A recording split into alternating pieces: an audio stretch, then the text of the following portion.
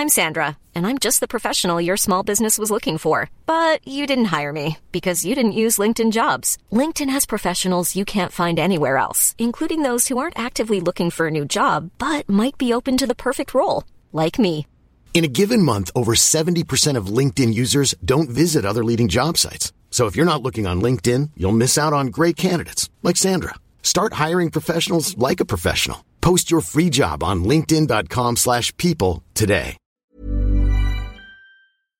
Do you know a student getting ready to go to college? Or are you looking at going back to school yourself? The Woodward Hines Education Foundation and the Get to College program help more Mississippians get to and through college to get certificates and degrees that lead to meaningful employment. They offer free college planning advice, including hands-on FAFSA completion assistance through in-person or virtual appointments. Visit gettocollege.org to learn more.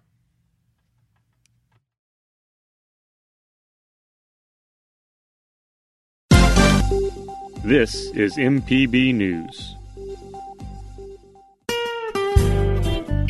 Hi, this is Karen Brown. Thanks for checking out the Mississippi Edition podcast. If you like what you hear, click subscribe, hit like, or leave us a comment if your app has that feature. Then find other MPB podcasts by searching MPB Think Radio on your favorite podcasting platform. Thanks.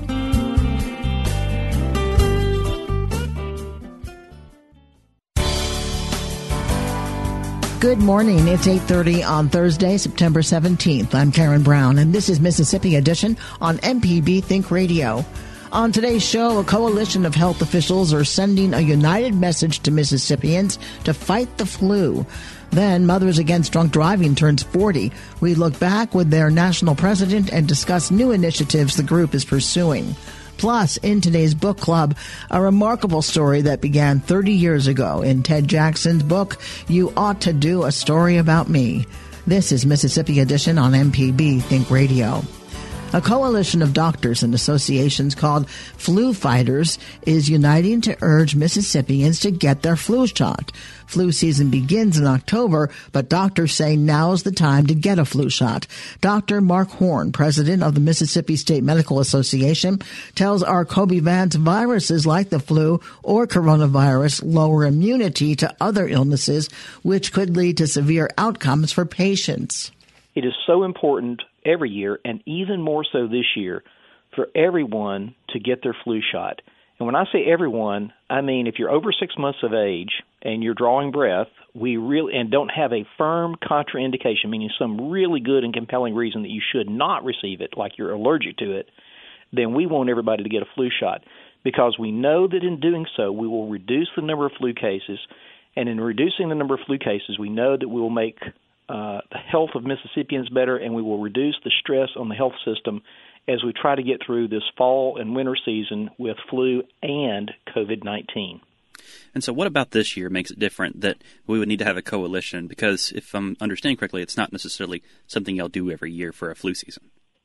We haven't done it every year. I think what makes this year different is our experience thus far with COVID-19 and the understanding of the how bad the combination of COVID-19 pandemic and a flu season, if it were to be a bad flu season, would be. Each independently is difficult to manage. Each is independently potentially lethal, particularly to the more vulnerable in our society. Combined, they're not really adding to one another. We are deeply fearful that they will multiply one another. So everything that we do to prevent influenza will reduce the number of ill people who might be more susceptible to catching COVID-19, or the number of people who might need to be in the hospital. And now, going off that, you mentioned that it can multiply. Can you talk more about that? Would that mean that people that are that have contracted COVID might be more at risk for the flu or anything like that? Anything that lowers your immunity, any concurrent illness, will make you more susceptible to other illnesses. So if you have it's very common for us during a standard flu season to see people who come in with influenza that has that can have a negative effect, immediate effect on your resistance to other infections. So we'll see people who get influenza and then they get a bacterial pneumonia. And so we know that happens. We've also seen that with COVID-19. COVID-19 clearly affects the immune system in negative ways. And so in many patients, not everybody, but many, and in doing so, it opens them up to other problems, other infections, secondary infections. So we haven't seen COVID and influenza together in the same patient, but we can only imagine that that's not going to be a good combination. Dr. Mark Horn is president of the Mississippi State Medical Association. Experts say wearing masks and social distancing will help reduce transmission of the flu, but the virus still poses a serious threat because of the coronavirus. Dr. John Godet is president of the Mississippi chapter of the American Academy of Pediatrics. He says young children and older adults are the most at risk for severe outcomes from the flu, and measures should be taken to avoid a twindemic. Flu vaccines can be given to children as young as 6 months of age. But for infants and children, start with your primary care provider, your pediatrician, or your family practitioner. If you are an adult, you can go to your doctor's office, but you can also go to a pharmacy to get your flu shot. And now this year, we are in the midst of the coronavirus pandemic, and in our schools, we're already taking extra measures such as like wearing masks and social distancing. Some parents might be curious, why does my child need the flu vaccine if they're already doing these other things that might prevent this transmission? Mm-hmm. And those other things, there's evidence that shows that all the things we're doing to prevent the transmission of coronavirus seems to be reducing the transmission of other infections as well. And that's great news. You want to use all your tools in your toolkit. So the hand washing, the social distancing, and the mask wearing are vitally important for the reduction of the transmission of coronavirus, and it'll help with influenza as well. Of course, it won't eliminate it, so we want to do everything we can in order to reduce the transmission of the flu and not have what we call a twindemic, which would be two circulating viruses, coronavirus as well as the flu, because they can be hard to tell the difference. If somebody has a fever or a headache or sore throat, you really don't know if it's the flu or coronavirus, and it would cause you to have to be subjected to a bunch of testing that you may not otherwise have to undergo if you saved yourself or if you prevented yourself from getting the flu by getting a flu shot. And it's been our minds have been so just caught up in the coronavirus for the past months and months and months. Can you remind us how severe the flu can be for young people as they face that virus? Right. So the flu people die from the flu every year in the tens of thousands, and it doesn't seem to even make a whole lot of concern, probably because we're inured to that. We're just used to it. And the coronavirus came along and just knocked those numbers out of the park. And more deaths and morbidity, harm from coronavirus is happening at a rate multitudes times larger than the flu. But that doesn't change the fact that the flu caused a lot of severe illness and even deaths every year. Every year in Mississippi, I remember we always would wait to get our first pediatric death. And the major difference from a death from the flu and a death from coronavirus is it's actually you can prevent or try to help prevent death from the flu with a flu vaccine. So it's a double tragedy. Of course, any death of any age person is a tragedy. Death of a young person is a tremendous tragedy, and just the thought of that death being preventable just makes it that much harder to stomach, which is why I'm telling everybody to get their flu shots this year. Dr. John Godet, president of the Mississippi chapter of the American Academy of Pediatrics, with our Kobe Vance. Coming up, Mothers Against Drunk Driving turns 40. We look back with their national president and discuss new initiatives the group is pursuing. This is Mississippi Edition on MPB Think Radio.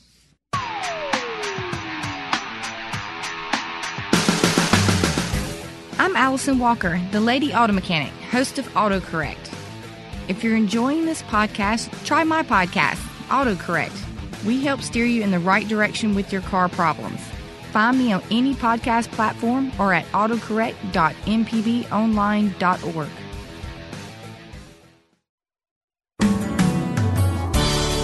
This is Mississippi Edition on MPB Think Radio. I'm Karen Brown. Mothers Against Drunk Driving, more commonly known as MADD, is celebrating the 40th anniversary of its founding. The organization has long served to humanize the tragedies associated with impaired driving and is releasing a new survey that measures the American public's attitudes and knowledge about the impact of marijuana on traffic safety. According to the survey, 1 in 8 U.S. adults admits to having driven under the influence of marijuana. President Helen Whitty joins us to reflect on MADD's origins and how the group is facing the evolving issues of impaired driving. MADD started in 1980 in California with the death of Carrie Leitner. She was 13 years old and walking along the side of the road on the way to a church fair when she was run down, knocked out of her sneakers by a repeat offender and left to die on the side of the road. And when her mother found out that this was a repeat drunk driver, she just said, "We, this has got to stop." Her mother, Candace Leitner, then founded MADD, and because she learned that so many people were dying because of drunk driving, the numbers are somewhere between 25,000 and 30,000 every year. She started talking to lawmakers, and she started talking to people all across the country. She was joined by Cindy Lamb on the East Coast, and whose young daughter, infant, was rendered quadriplegic by an impaired driver, a drunk driver. And so those two women united the coast and everybody in between. And what happened, what MADD did so beautifully was all those numbers don't have a heart and soul, and they put the faces and the names on the numbers. And people started telling their story. You know, just this morning I was on your website, and there are some rolling numbers, which I think have an impact as well. Incidents a day, people killed, this is in 2018, and then injuries per year, which is in the hundreds of thousands. Yes.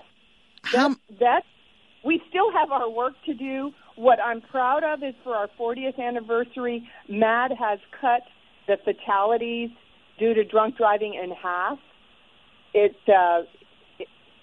Over 10,000 people die, which is way too many every year, but it's been cut in half from 20,000 or somewhere between 20 and 30,000. And also 300,000 people are injured every year, possibly, life-changing injuries like broken necks or broken backs. So it is still something that we all need to work for. We know that alcohol is still the number one killer on our highways. That's according to the National Highway Traffic Safety Administration.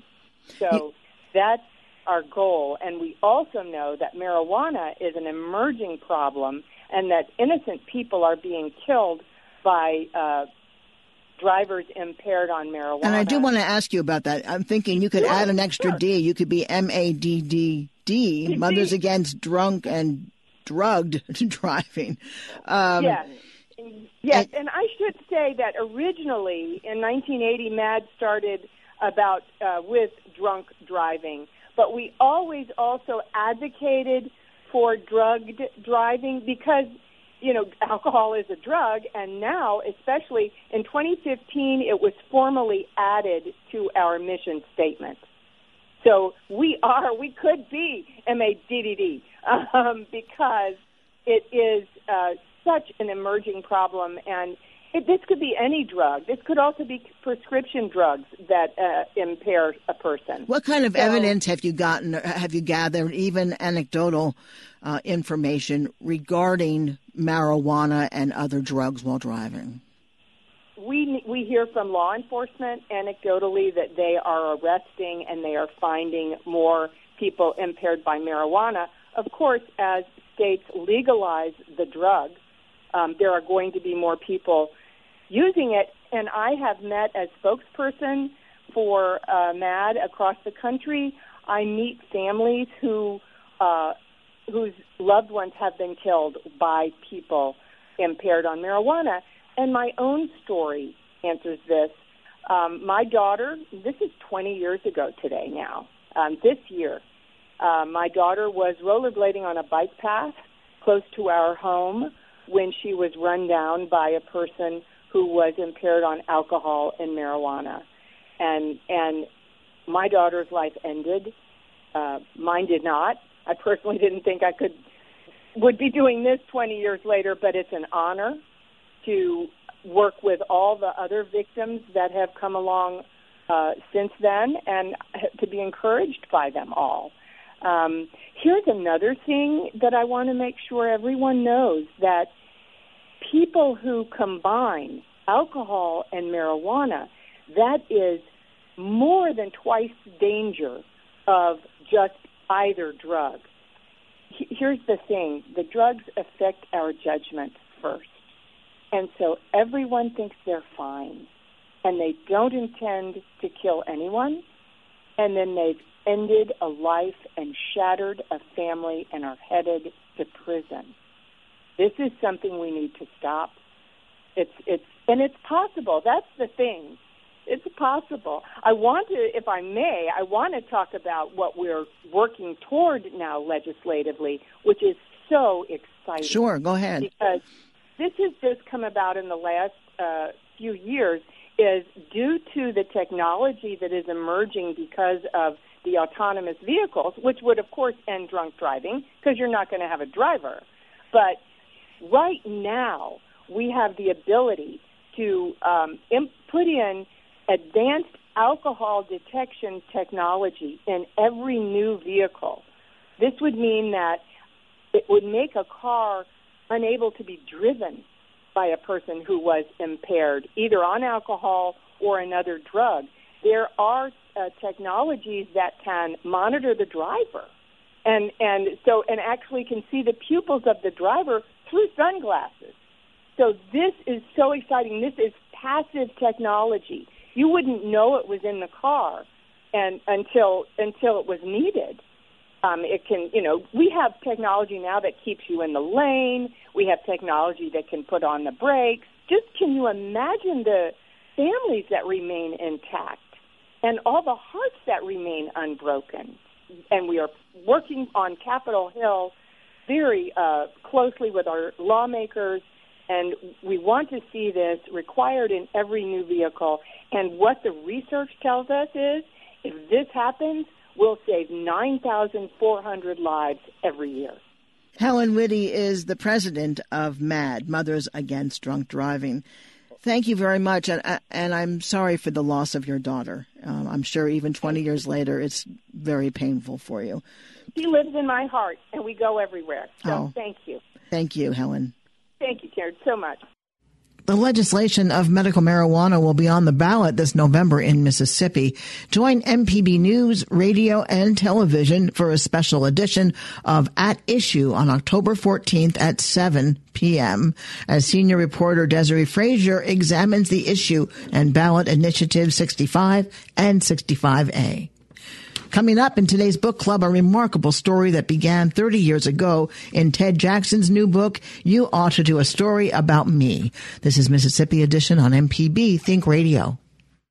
Hi, I'm Walt Grayson. You can now listen to the wild, weird, and wonderful stories of Mississippi with Mile Marker. Blues Archive is a collection of sound recordings, photographs, memorabilia. Join me as we hit the roads of Mississippi on Mile Marker. We get researchers and blues fans from all over the world. Over 70,000 audio recordings in the Blues Archive. You can listen by going to mpbonline.org/radio or by using your favorite podcasting app. Mile Marker, a Mississippi Roads podcast. This is Mississippi Edition on MPB Think Radio. I'm Karen Brown. Ted Jackson has been a photojournalist with the New Orleans Times-Picayune for the last 36 years. The Pulitzer Prize winner is a Macomb native and alum of the University of Southern Mississippi. 30 years ago, he took a picture of a homeless man that led to a revelation, redemption, and his new book, You Ought to Do a Story About Me. It started with this random assignment that I was given for a hot July afternoon. My photo editor wanted me to go down and look for a homeless camp that he had spotted over the weekend. And I did that, and the camp was messed up, but I headed back to my car just kind of wondering what had happened. I walked upon a man who was sleeping on a rusty box spring covered in a clear plastic sheet. His camp was pretty remarkable looking in that it was so neat. So I climbed up on the bridge and shot a picture looking straight down, and then I woke him up and asked him about the other camp that I was more interested in.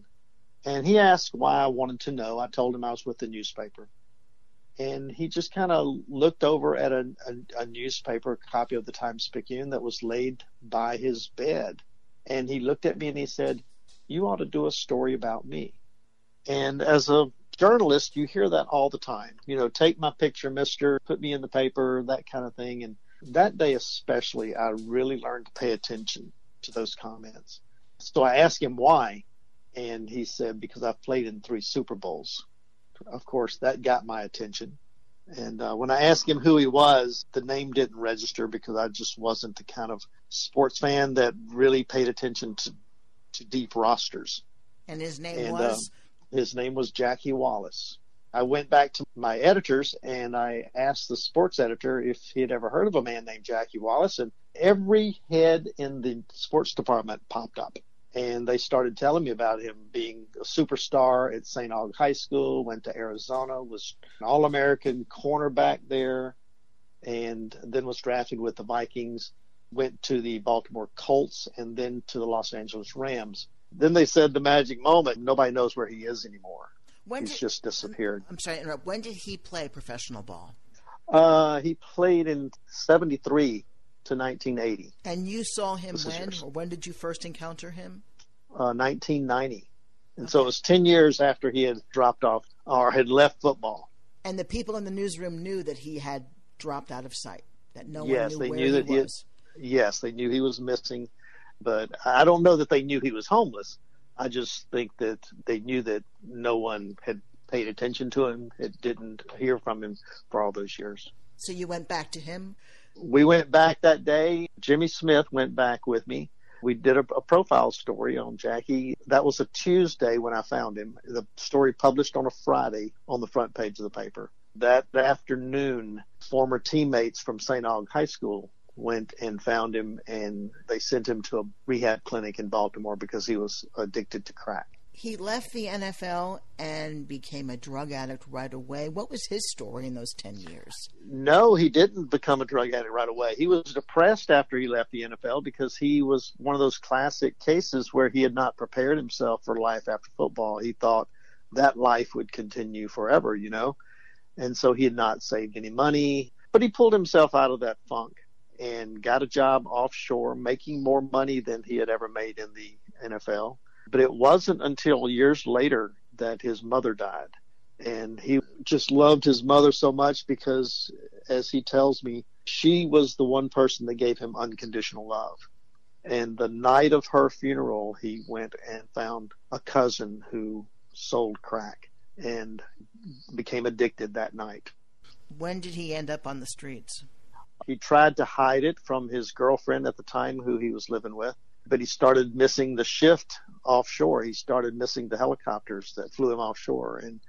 And when he missed that for the second time, and when he didn't pick up his paycheck, his girlfriend figured it out. And she wasn't going to have a drug addict in her house, and so she kicked him out. Then it was a few years later when I found him. This was 30 years ago.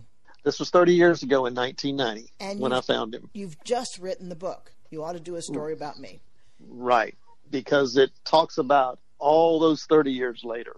At the time, it was an interesting story, and people were fascinated about that part of it. But honestly, that's where the book starts. All of what I've told you so far is in the first chapter. It is unbelievable. It is just absolutely unbelievable. He lived happily ever after, so I thought. In Baltimore, he got married, he had a home, he had a job, and they were just doing quite well.